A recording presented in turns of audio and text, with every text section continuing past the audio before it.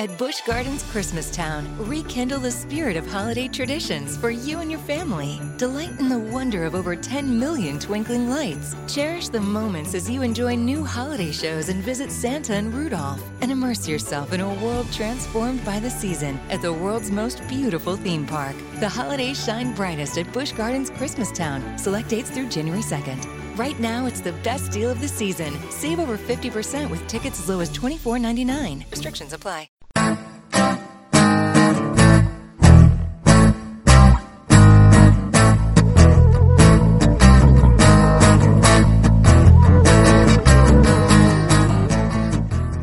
Well, hello there, and welcome to the AFA podcast, the official podcast of AnimeForAdults.com. This week's episode is an interview, and you are about to hear our contributor Evan Vernon talk to the Latvian filmmaker Gints Zilberdolis, who is the director, producer, editor, cinematographer, composer, writer, and basically everything on the film Away, which he made single-handedly, which is pretty amazing. And that film is being released in cinemas in the UK and Ireland from August 28th, courtesy of Mumro Films. And it's a really interesting conversation, and it's also a wonderful film that you should watch. And without any further ado, let's get on with the interview. For all of our listeners out there, my name is Evan Vernon. I'm a contributor at Animation for Adults. I'm here today with Latvian animator Gints Zilberdolis, creator of the critically acclaimed film Away. Released in 2019, Away follows a young boy who finds himself alone on an island after a plane crash. Equipped with nothing but a motorcycle, the boy must journey across the island to a faraway harbor, hoping to find other humans and secure his safety. All the while, he is followed by a tall and looming phantom that brings death to everything it touches. Away has earned several awards, including the Latvian National Film Award for Best Animated Film and the Contrachamp Award at the Annecy International Animated Film Festival.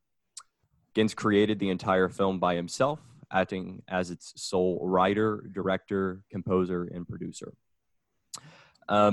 Gints, obviously, we want to talk about the film today. But before we get into that, if you could just give us kind of a preview of your personal history, how you got into animation. Tell us your story. How did you get to this point today? Sure. Well, I guess I started quite early. I was interested in filmmaking in general. I did some live action shorts too, but I realized that it's really difficult to do something good with the resources as I had at the time. And so I was also really interested in drawing. My family is a family of artists, so I was kind of used to that environment. And so I started out just playing with Flash and stop motion and Legos and that stuff when I was maybe, 10 or something. And but I guess I was starting to think about this more seriously when I was about 15.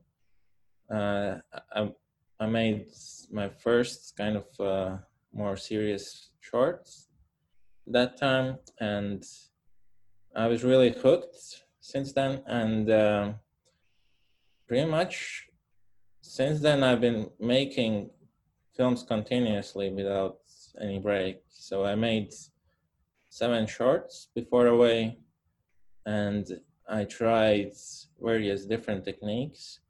I made a few shorts in 2D.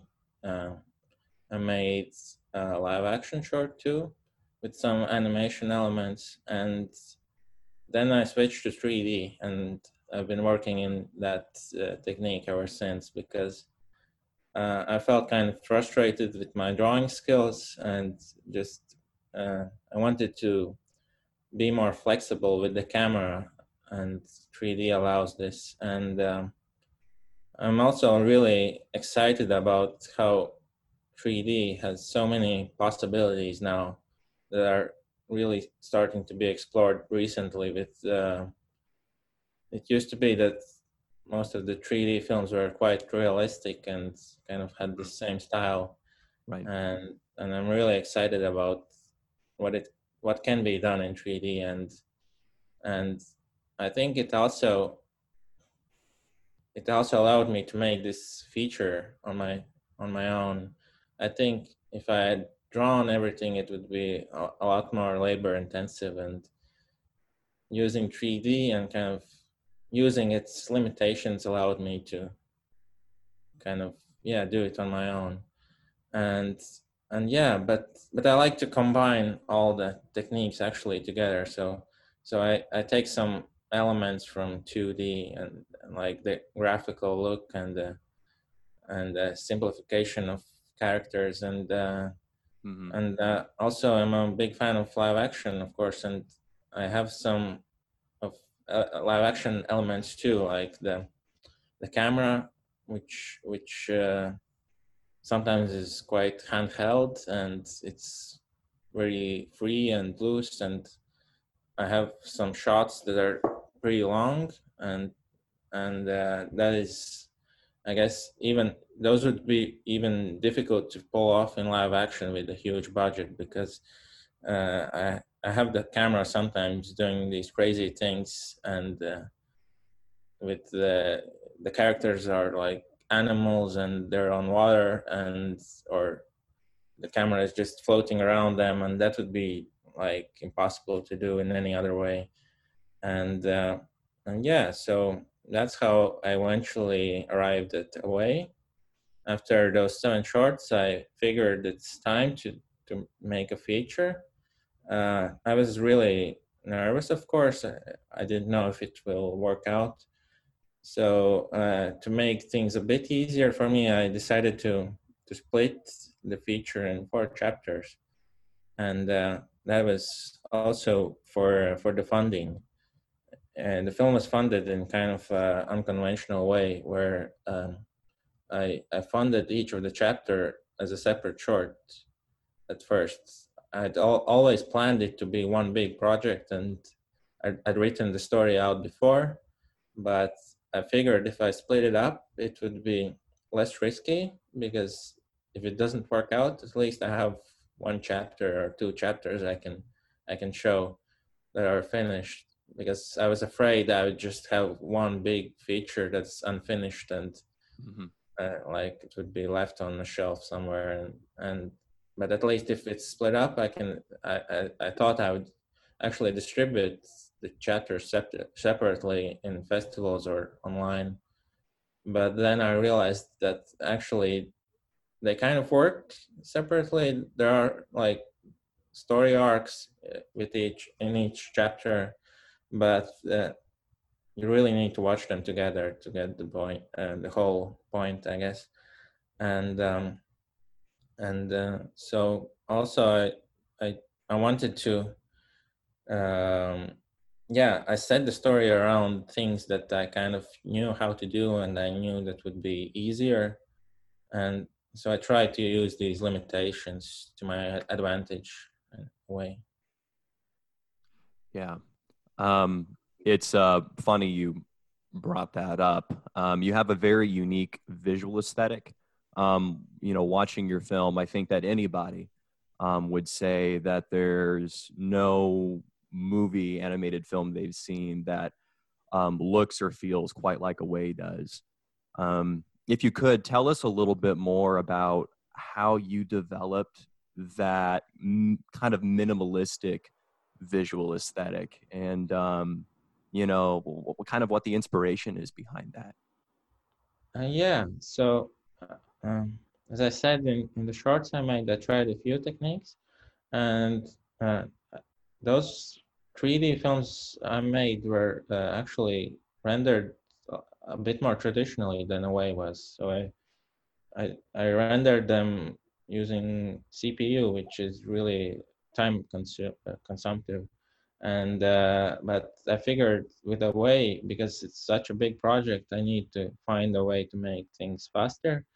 So Away is actually rendered entirely in real time, which is kind of like a video game, as opposed to how traditionally films were rendered where each frame is sometimes takes minutes to render or even hours. And that would be really difficult for me. So the style kind of also comes from the fact that it's rendered in real time. But I chose to do everything in Maya, which was the software I was used to. And I knew that there are better ways to do this because there are a lot of great game engines that are built specifically for that. But I was just so used to Maya, so I kept on working in Maya, and I used the viewport renderer, which is basically only meant for previewing the animation. It's not really built as a high quality renderer, but I think it works because of the style is so simple. There are no textures. It's all just flat colors, and yeah. Actually, now I've switched onto another software, Blender, for my next film, and that software has a much better real-time render engine, and it's also free, of course, Blender. And so now there are a lot of great options to make like 3D a lot faster, and it, like some of the real-time engines are as good in some ways as like the traditional CPU renderers, and so yeah, that allowed me to make everything on my like consumer level laptop, and I didn't really need a render farm or anything. And yeah, so I used these flat colors, which I tried experimenting with maybe adding a bit more detail, but kind of I realized that it looks better if I keep it simple, and and and um, yeah, so that's like there's a tendency in 3D to add a lot of detail, and I kind of wanted to avoid that. And I guess the style too, what makes the style kind of more different is the fact that the camera is not like filming everything just like super traditionally. I have some of these shots that are pretty like out there, and I use these long takes and zooms and these maybe a bit more unconventional compositions, and I think that adds a lot to the feeling of the whole thing. And that's like, it's camera is something that most people don't really think about because you're not really supposed to think about it. It's like yeah, it's one of those really strong tools filmmakers have, and in animation, like you can do everything, and like sometimes you can go a bit too far, and like then you kind of lose like people can get yeah, can get too carried away, and it feels maybe too much and too unnatural. So I have these crazy camera moves, but still I try to keep it a bit grounded. So I add some like shakiness to the camera, and there are some rules I set, but yeah. So I'm trying to find that balance where it's not too much and not too little, and yeah. Also, I guess because there's no dialogue, I guess I have to be more expressive with the visuals. So I think I had to be like come up with new solutions where sometimes like dialogue can be like a crutch for filmmakers, where yeah, it's easier sometimes to explain things with just a line of dialogue. But yeah, I didn't have that option, and I guess the style kind of developed from that too, because there's no dialogue. You talk about not having that option when you chose to make Away as a silent film. What was the sort of, was it truly not an option when you decided to make it a silent film, or was that like a conscious, artistic choice? Because I personally, and most of your fans, I'd say, definitely felt like it added to the artistry, that atmosphere. You talk about these long shots, and it almost feels like you're walking through a dream or something, to use that analogy. So tell us a little bit more about that. Why silent filmmaking? Yeah, I guess it was a conscious decision, but when I started, it really felt like I didn't have an option. I guess whenever I tried to write dialogue, it always felt kind of clumsy, and I just didn't feel comfortable with dialogue. I'm really interested in. I'd like to eventually try something with dialogue, but I'd probably need to find a co-writer that to help me with that. But at the time, I like all the shorts I made like didn't have any dialogue, and it was just the way I was used to working, and I tried to set the story around that idea that there's not going to be any dialogue. So I set it on this island where the main character doesn't even, really have anyone to talk with, and so I tried for it to make sense, and because sometimes it can be kind of annoying where there are a bunch of people, but they could talk, but for some reason they don't. They just kind of mumble, or they have their made up language, and I didn't want that.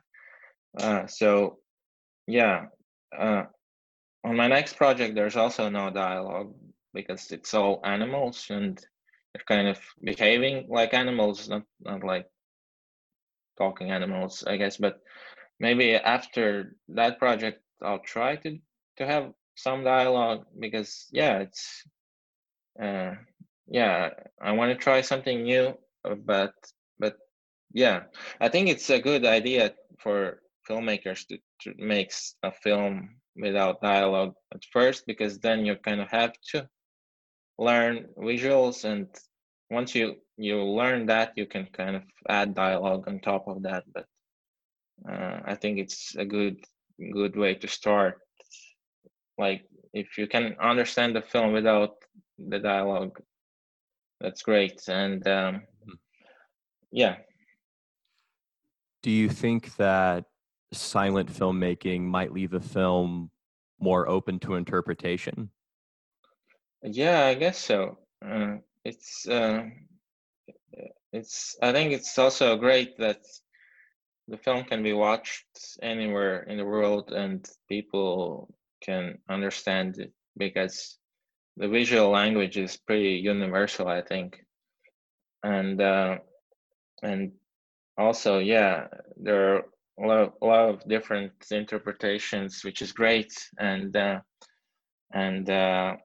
but I wasn't like, this film isn't like about one like really specific message. I guess it has some themes that are important in the story, but it's not like one big message. But it's more about the atmosphere and I guess the journey of the film is more important than the destination, and that mood, like it, you can only achieve something like that without dialogue, I guess. And but yeah, it's interesting how people do interpret it differently. And now I guess some people watch it and think of the whole coronavirus thing, and they associate the dark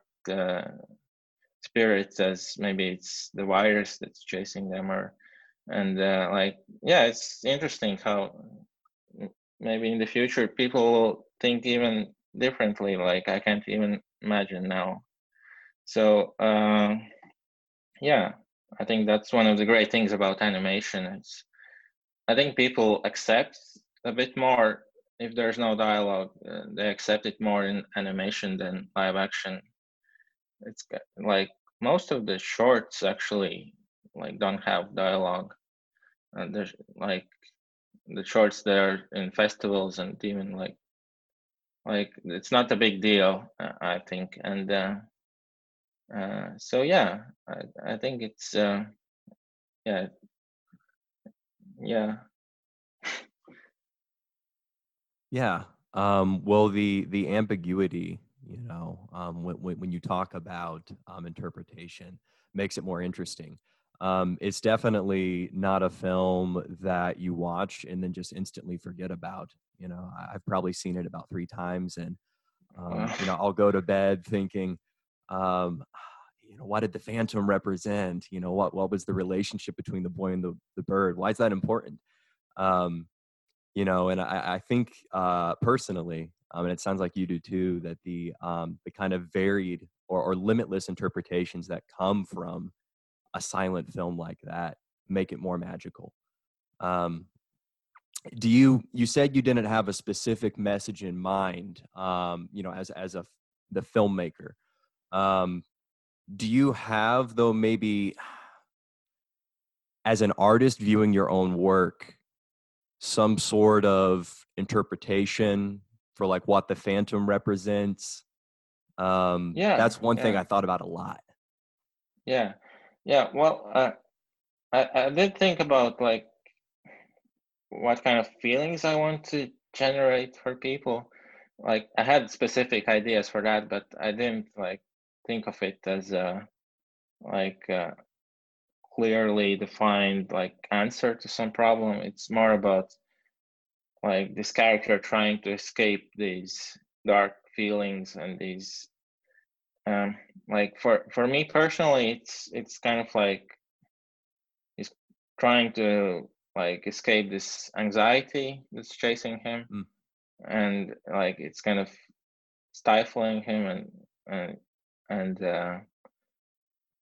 like sometimes he gets away from it, but it's always somewhere lurking in the distance, and and he's kind of trying to find a connection like with people. He's trying to reach like other people and find his way home, and that anxiety is kind of standing in his way, and mm-hmm. and like yeah, and but other people have like said that it's kind of like depression or just some other like outside like conflict that like maybe they don't see it as something personal, but something like some other force from outside kind of oppressing them.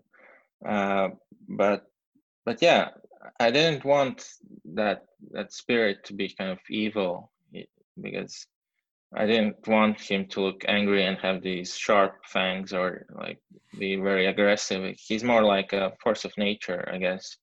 Like doesn't really have an opinion about anything. It's just like there, and he's also like kind of moving slowly as opposed to like aggressively jumping on characters. He's just like slowly swallowing things, and so yeah, I didn't want there to be any like bad characters or villains. It's kind of like yeah, it felt a bit more true, I guess, to have to be kind of neutral, I guess. Yeah, absolutely.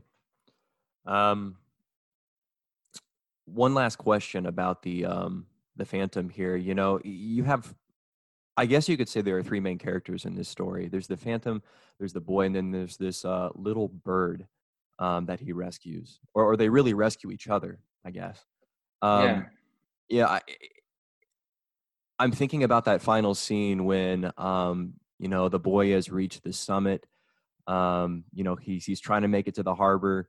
The phantom, kind of comes down and engulfs him, and the bird is able to fly in without, I guess, losing consciousness, like the boy does, and save him.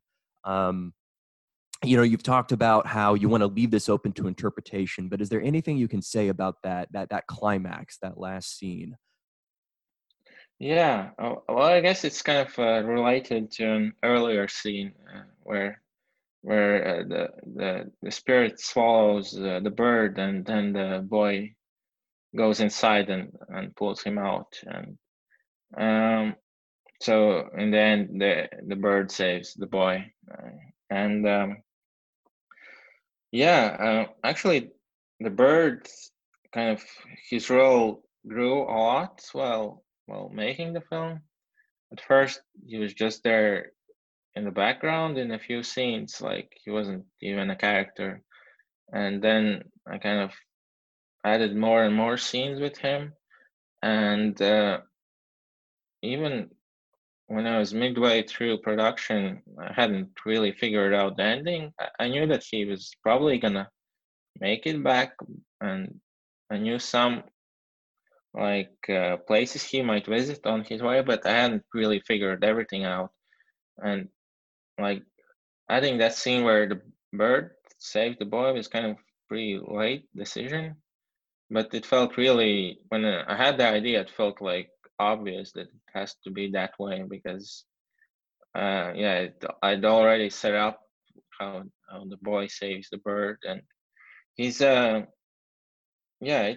kind of like, maybe the spirit could also be seen as kind of like maybe he's not actually there. It's just something the boy imagines, but he's kind of like a reflection of his state of mind, like his feelings are expressed through, like, literally. And when you're feeling down or not sure, like when the boy is kind of given up at the end, and like the bird is like, in the film, he's kind of literally saving him and pulling him out of this dark hole. But I guess it could be also like, maybe it's just someone who's kind of like comforting someone, and like just talking with them, or like it's just like someone who's there for the boy, and he's just.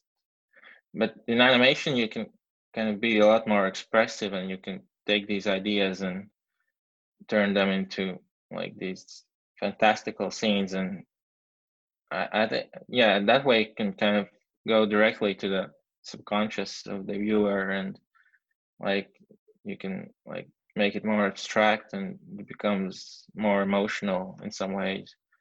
And yeah, I guess that's what that scene was about. If we could, just for a moment, you're 26. I think it took 2 years to make this film.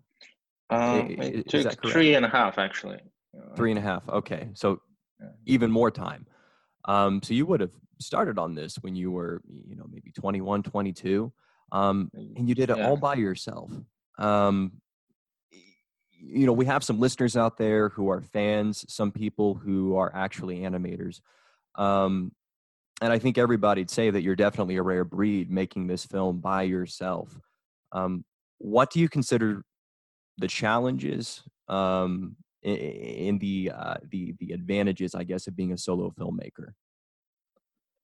I guess the biggest advantage is like the freedom I have, and it's I think it would be a lot more difficult to find motivation to work on something for such a long time if I wasn't really invested in the story, and didn't feel passionate about it. But because it's my own film, it's like it's a lot easier to keep going. And that's the big advantage. But I guess the biggest difficulty is just the grind. Like even though I enjoy making it, and I enjoy the process, but sometimes like working on one thing for a long time can be difficult, even if it's like your favorite thing to do. But still, the overall like experience was very positive, and so that's why I keep doing this. And I think a lot more people will do something like this, like making their own projects. Already people are, like, I'm not like really the first. I think there are other films made by one person or a very small team, and I hope that maybe things will change with like the way films are distributed, because that was like the big challenge with these kind of films before, where it's really difficult to compete with the big studios, because mostly it's the marketing really that's the biggest challenge, to convince people to invest in something like this. But I guess I hope that now with the streaming platforms or things will change. Like these kind of films will never be like make that much money as the big studio films, but there is an audience for films like this, and it's getting bigger and bigger, I think. And like we saw with the video games industry, where like only like a decade or so ago, like this indie game revolution started, where a lot of new studios, like, or people making their films, their games on their own, kind of started being like a good financial, safe, I guess, way to make a film, a game, because they could just be distributed digitally, and there were no gatekeepers, I guess. Well, there are probably, but it's easier than before, and I hope like the same happens with animated films, because yeah, there are so much things to explore, like all kinds of different stories to tell and different techniques to explore. And like with the big studio films, it's really like it's such a big investment for them that they can experiment, but like they have to keep it safe, and so they can make back their money. But yeah, and I I think it, yeah, I'm being very optimistic about the future of independent animation. Do you think that sacrificing the, I guess, commercial appeal of a film in order to make a work of art is worth it? Yeah, but you don't really have to sacrifice anything. Like I think it's important to make what you want to see yourself, and like I think my film isn't like totally without any commercial value. There are some, like I enjoy some, like a lot of very commercial films too, and I take inspiration from them, and I also am inspired by some more maybe less accessible films, and like I mix all these influences together. And I think there are a lot of people like that too, who want to have kind of have kind of a uh, something that they can that they're used to at the core, but it's kind of presented in a new way, and it's kind of showing things from a different perspective. And so I think there are people who are really into that, and and yeah, I think, yeah, maybe like my film has a lot of ways it can be interpreted, but at the core of it, the story is pretty simple, and like I think like kids can watch it, and older people can watch it, and it's easy. I think it's pretty easy to follow. Maybe some things need further explanation, but I think it's good to show these kinds of films to kids, because they can see early on that there are different ways you can do things, and and maybe it will open their eyes to like all kinds of films, and to explore, and to make things themselves their own way. I think it's, yeah, it's a good thing. Yeah, absolutely. Um, it's definitely not a fast-paced film. You know, they talk about Saturday morning cartoons moving quickly and how that's not really good for a child's brain. Something like this that actually breathes and takes its time, and like you said, inspires the viewer no matter how old they are. Really makes it special. So that's, absolutely Yeah. correct. Yeah. Well, Go ahead, yeah, Jens. but I guess yeah, it's not like a really fast-paced film, but there are some action scenes too, sprinkled throughout, and like I try to have kind of a balance with the pace. There are some really tense moments where it's not super fastly edited, but there's this tension that you feel, and I think you can kind of hook people with that a lot more than just like bombarding them with a lot of stuff, and like sometimes less is more, I feel.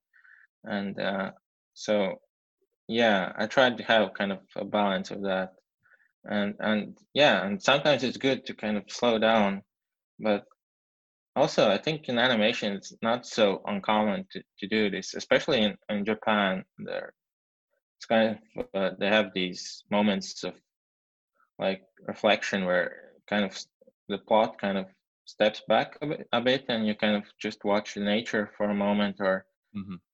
or in the Ghibli films you watch like the nature, or food being made, or like there's nothing really going on plot wise, but it's really like some of those are my favorite scenes, like in Totoro, where like it's just, yeah, nothing really happens, there's not much of a plot, but yeah, like I get really engaged because like I recognize something like being so humanistic, or something like there's something real about that. And yeah, I try to have some of those moments.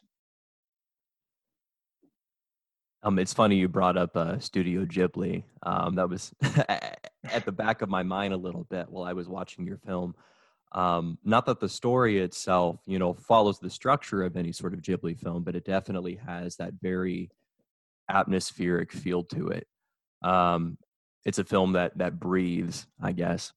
Um, do you consider Ghibli or any other studio or any specific animator influential to you? Are there any artists you look up to that have been kind of formative in making you who you are?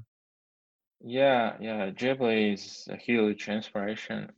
Like I'm a big fan, and actually there are some similarities in the way that I think Miyazaki doesn't really write scripts himself. He kind of starts doing storyboards, and even before they're finished, the production starts, and he's kind of making it up as he goes along, and like that's a really risky way to make a film, especially at the scale that they do. That for me, it's like, because it was just me, it was like fine. Like I was only risking my own time, I guess. But yeah, I'm really admiring how like Miyazaki can like be so bold and like do these really, like it must be a lot of pressure to start making film without everything figured out. But I think because of that, he's able to achieve these moments which are so original and so unlike anything else, because they're so personal to him, because those films just don't feel like they're been made by a committee, I guess.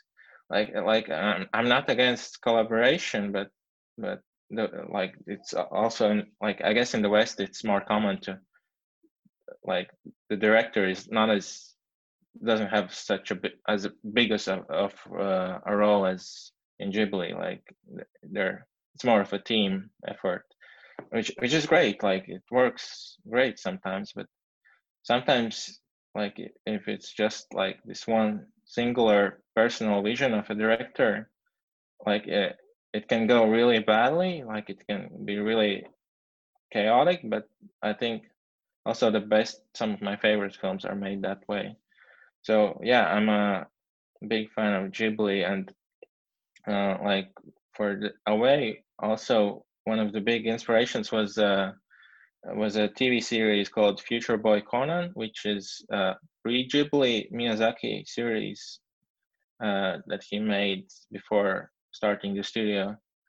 And it's not really as known as his films, but yeah, it was a huge inspiration for me. And also, like, I was inspired by the games of Fumito Ueda, who made Shadow of Colossus and The Last Guardian. Like, it's really the atmosphere and the world building and just the scale, and yeah, it's really inspiring. And I love live action films. Like, only recently I've been like delving deep into animation. Like, I knew of Ghibli, and I knew of like a lot of like the more well-known films, but recently, with having gone to a lot of festivals, I've been like finding more about independent animation and like getting to know people from that side. But like before that, I was like really into live action filmmaking. I didn't watch that much animation, so I watched a lot of older live action films from all over the world. So I was really inspired by like directors like Paul Thomas Anderson and Kurosawa and Danny Boyle, and like probably my biggest inspiration is Alfonso Cuarón. He's really like, he's known for the long takes he does, and but it's not just that. He's also like really, even if it's not a long take, it's visually so striking, and like, yeah, it's just amazing what he does, and yeah, a lot of stuff, and the way the film is structured is inspired by some TV series, really.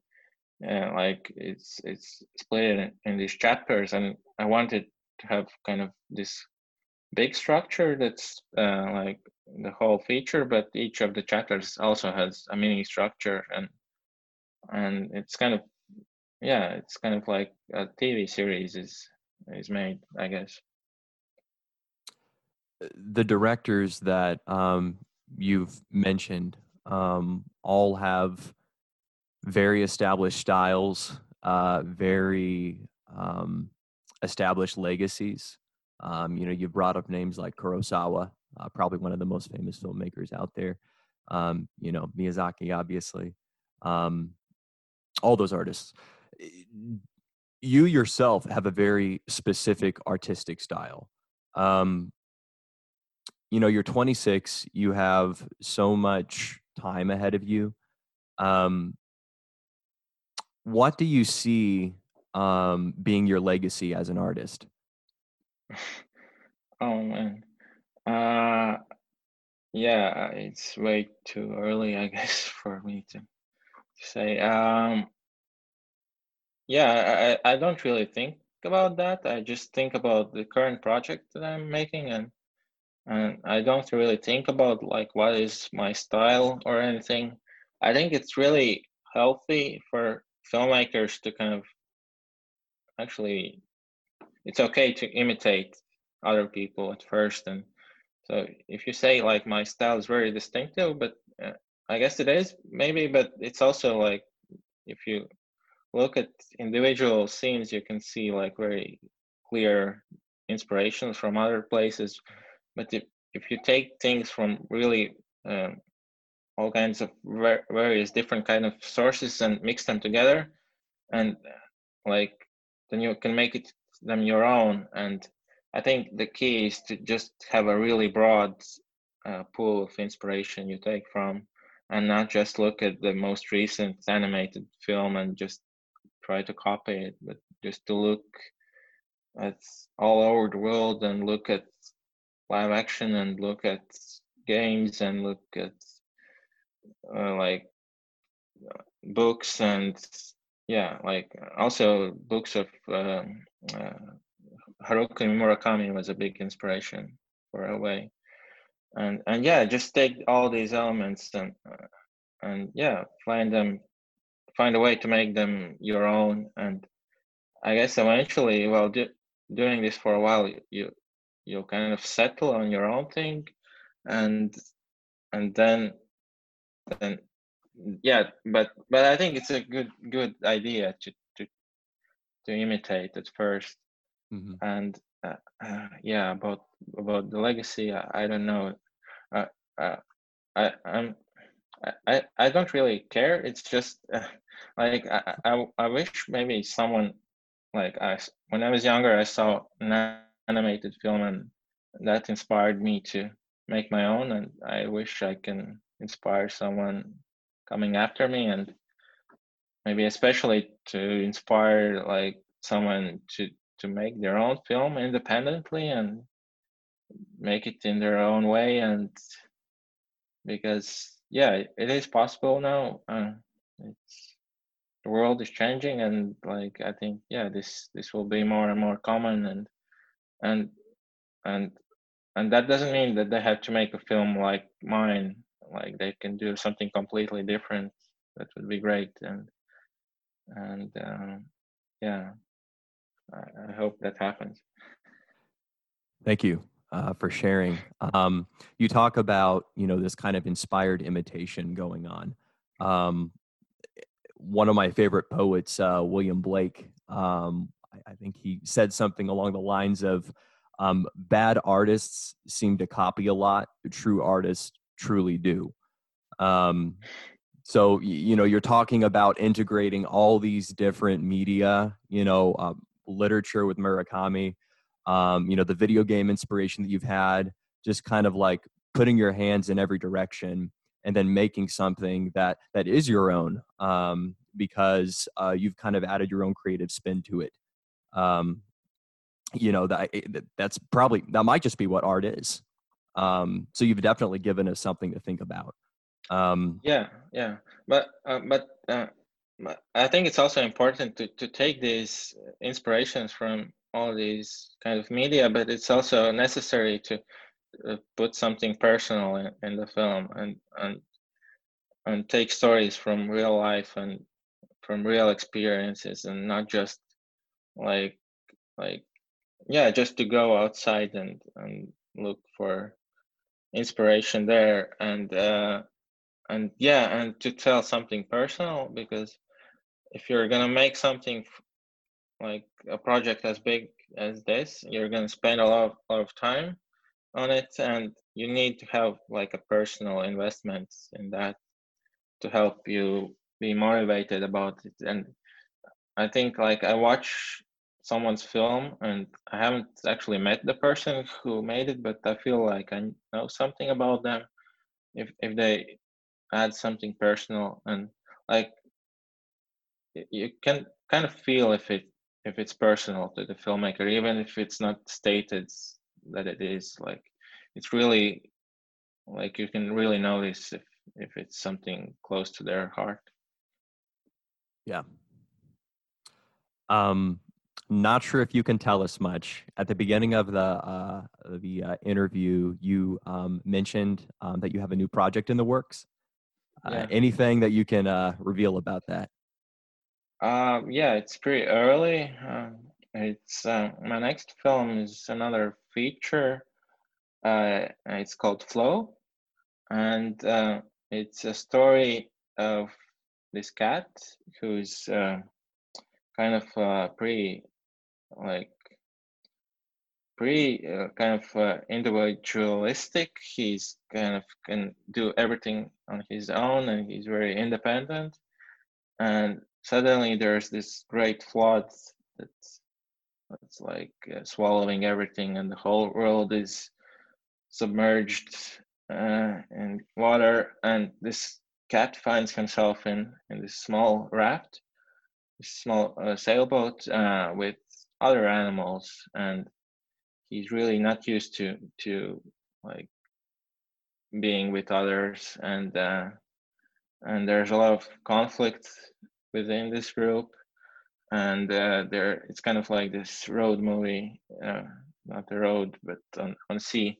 It's kind of this kind of travelogue with these animals traveling in these boats on this like post-apocalyptic, but not like traditionally post-apocalyptic world, where it's kind of this like this fantastical underwater world that they have to learn to adapt to and to kind of resolve their differences. And yeah, it's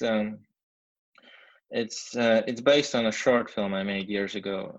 The short is called Aqua, but the short was just about this cat overcoming his fear of water. But the feature is a lot more about this group of characters, and it's more about their relationships, and it's about this cat who has to kind of, it's not just this external fear of water he has to overcome. It's still there, but it's really, that's in the background of him kind of finding ways to kind of accepting others and letting them into his personal space. And it's kind of also personal to me because Away was like this story of this boy alone on the island, and he's trying to reach his goal and find a connection with people. And that's kind of like how I made that film, Alone. And this next project is hopefully I will be able to find some people to help me. I already have someone, like I have a co-writer and a producer, and I'm looking also for like animators to help. And so the story is kind of like a reflection of finding ways to accept people and to work together and to overcome like your insecurities of other people. So it's kind of an extension of those themes started in a way. Yeah, the concept of fear and a connection, that seems to be a running theme or motif in all of your work. You have other shorts out there outside of Aqua. We've already discussed how that reveals itself in a way. When you talk about that having personal meaning to you, are you kind of drawing a parallel between the cat opening itself up to others and then you as an artist working with other people? Yeah, it's that's really deliberate. It's like, it's really scary to like give up some of the control you have on your project. Like, I think like you can, like many great things can come out of it, but it's scary to kind of, it's just, I'm not really used to working that way, but I'm excited to try. And then I'm excited to work with people who are smarter than me, like, and who are it was kind of like maybe one of the more difficult things of making Away on my own was that when I got stuck, it's really like you have to solve everything on your own, and you feel kind of, that can be really hard where you don't have anyone to support you. Like, I had people like supporting me psychologically, but like if you sometimes you get stuck on your film, like you need someone to help you push it further. And I'm really looking forward to that. And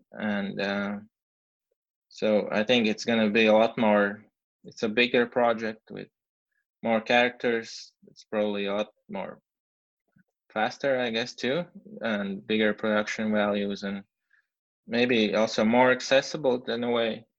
And but it will still have kind of this independent spirit, and it still has its own personality and some of the quirks of my last film.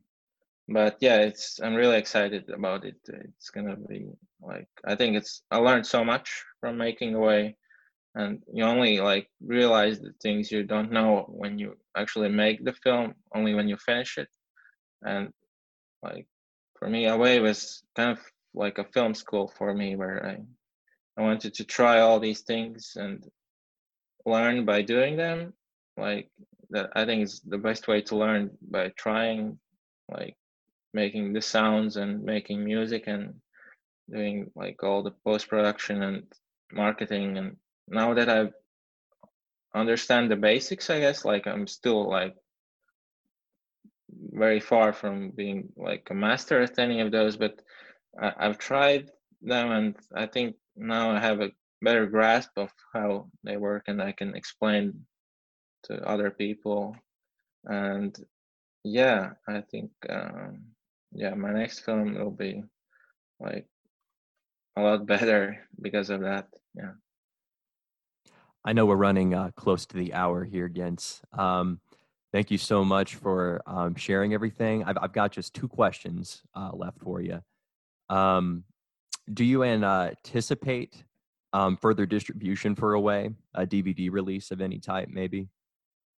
Yeah, it really depends on like on the distributors, because it's an indie film. Like, yeah, we had to, like, each territory has a different distributor, and each of them have their own strategies. And yeah, I think, yeah, there should be a home release on physical media eventually. I think so. I can't really, I don't really know exactly, but yeah, there should be. But it's also like it can be watched on VOD already. It's on Amazon in the US, and in many places it's still yet to open theatrically. And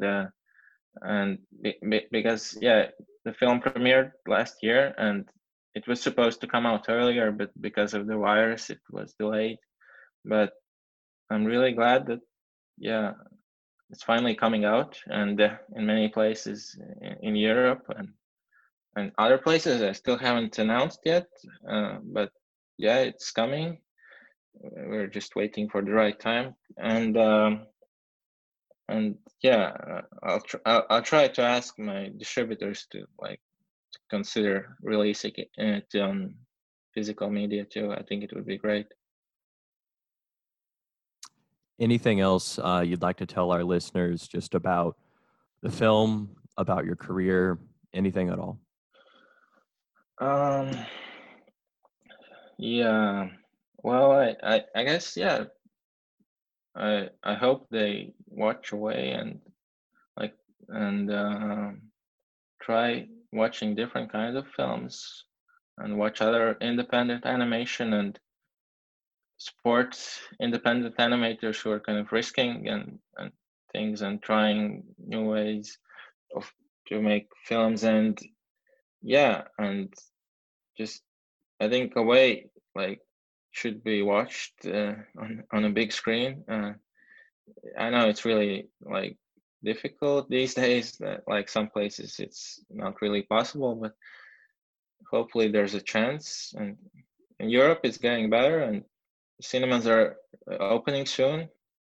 And yeah, be careful, but I think, yeah, please come and watch it, because yeah, it's not the same if you watch it on on the laptop or something. It's such like it's really about the experience, and you need to be like in surrounded by like the sound of the cinema and like watch it on a big screen. I think like it makes a whole difference watching it that way. Yeah, a great film is definitely best experienced in the theater. Speaking of theaters, to all our listeners in the UK and Ireland, Away is slated for a theatrical release by Monroe Films. That's starting on August 28th. Those outside the area can also rent or purchase a digital copy of Away on Amazon. We'll include all the pertinent links in the interview transcription. Jens, once again, thank you so much for your time. Thank you for sharing everything about your career, the film, your story. We hope to hear or see more from you in the future. So best of luck to you. Thank you. It was great to talk with you. Okay, thank you for listening. And thanks to Gints and to Evan and to everybody at Mumro Film for helping make that happen. If you want to see more of our stuff, you can find it at animationforadults.com online. You can follow us on Twitter at AFA Blog and the same on Instagram. You can also follow us on Facebook, Tumblr, Pinterest and YouTube. You can make a donation via Ko-Fi, or you can support us on patreon.com/animationforadults, or you can just leave us a nice review on your podcast platform of choice. And we will see you soon. Goodbye, everybody.